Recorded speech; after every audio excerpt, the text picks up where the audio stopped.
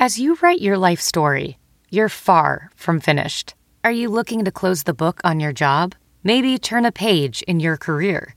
Be continued at the Georgetown University School of Continuing Studies.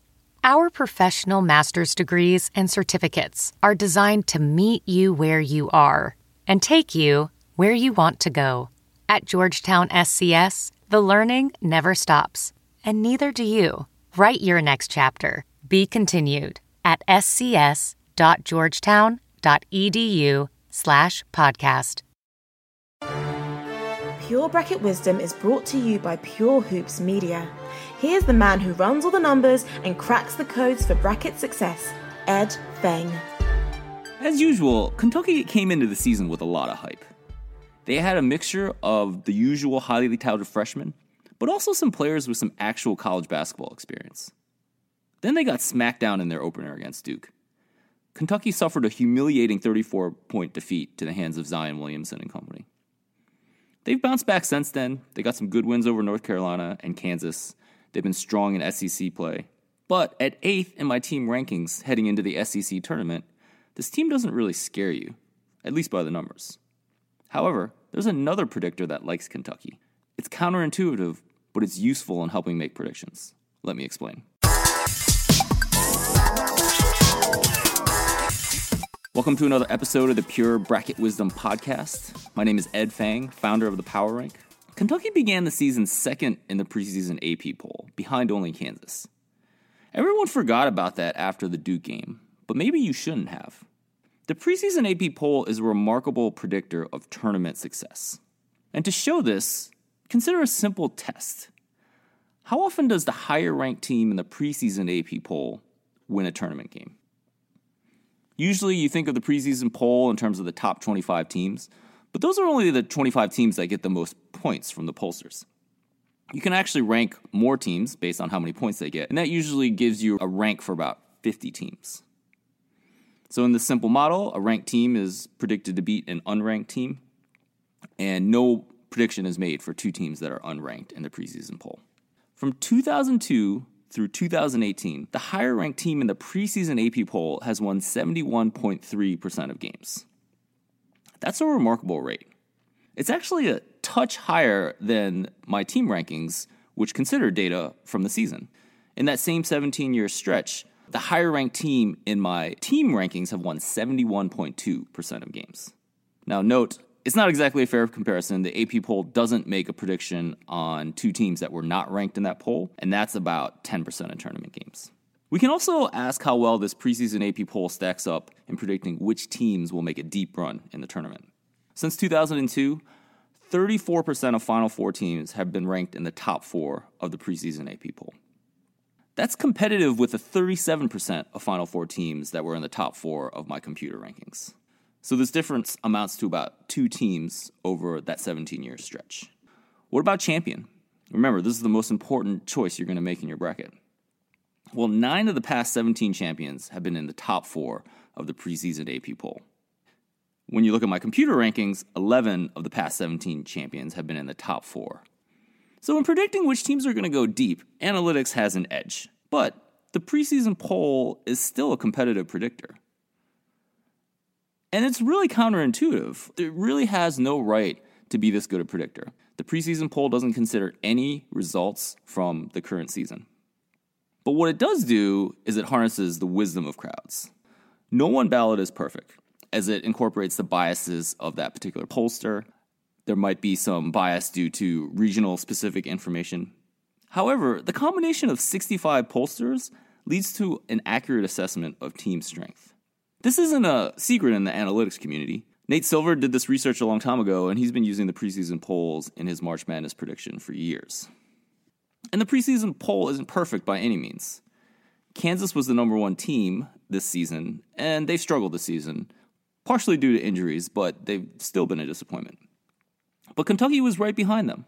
The preseason poll suggests that the Wildcats have talent, perhaps even more than Gonzaga, Duke, and Virginia, the 3 teams that were ranked right behind them in that preseason poll.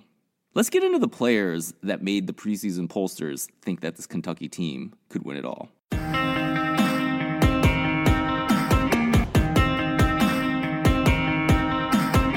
When I talked to Adam Stanko of Pure Hoops Media, he told me that Kentucky might have more NBA talent than any other college basketball team. Let's break this down. I've sorted their players based on how they stack up in ESPN's latest mock NBA draft for the 2019 season. So their top player is Keldon Johnson. He's a 6', 6" wing player. He's projected as a lottery pick. He makes a very respectable 39% of his three-point shots. He's hitting 50% of his two-point shots, also a pretty good rate. He's no DeAndre Hunter, as I talked about in the Virginia episode, but Johnson is a clear talent and someone that can help Kentucky make a deep run. Next, there's PJ Washington. He's a 6', 8" big. He's a post player that likes to get the ball down low and take a right-handed hook shot. He's making 55% of his two-point shots. He flirted with the NBA draft last year, but decided to come back to school, and now his stock has risen. He's slated to go in the first round. Next is Tyler Hero. He's a 6', 5" wing player. He has the ability to make the three, and his percentage from three has risen to 37% in the late part of this season. He's hit more of his shots lately, and you could probably tell that because he's a really good foul shooter. He's making 94% of his free throws. Hero can also get in the lane. He likes to take a little floater over taller defenders. And ESPN has Hero slated as an early second-round pick.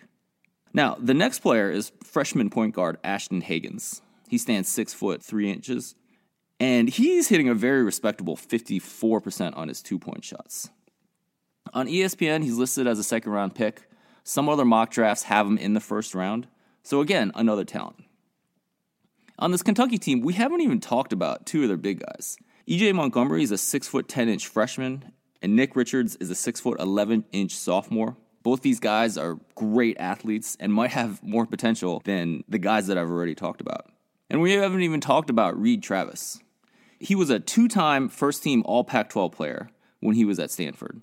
He thought about going into the draft, but instead decided to take a grad transfer to Kentucky this year. He's been hurt, but if he returns for the tournament, Kentucky's even going to be more of a threat.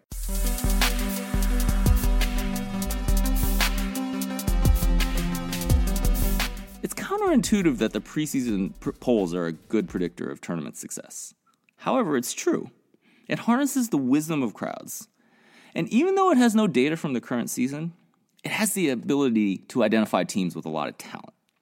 We've gone over this talent for Kentucky, and these are the players that put them second in the preseason poll, ahead of tournament favorites like Gonzaga, Duke, and Virginia. Kentucky's not going to sneak up on anyone. Heading into the SEC tournament, they look like they could be a 1 seed. And when you look up and down their lineup, perhaps that shouldn't surprise anyone at all. Thank you for listening to another episode of the Pure Bracket Wisdom Podcast. My name is Ed Fang, founder of the Power Rank. Just a reminder, my March Madness cheat sheet makes it drop dead easy for you to copy my favorites bracket.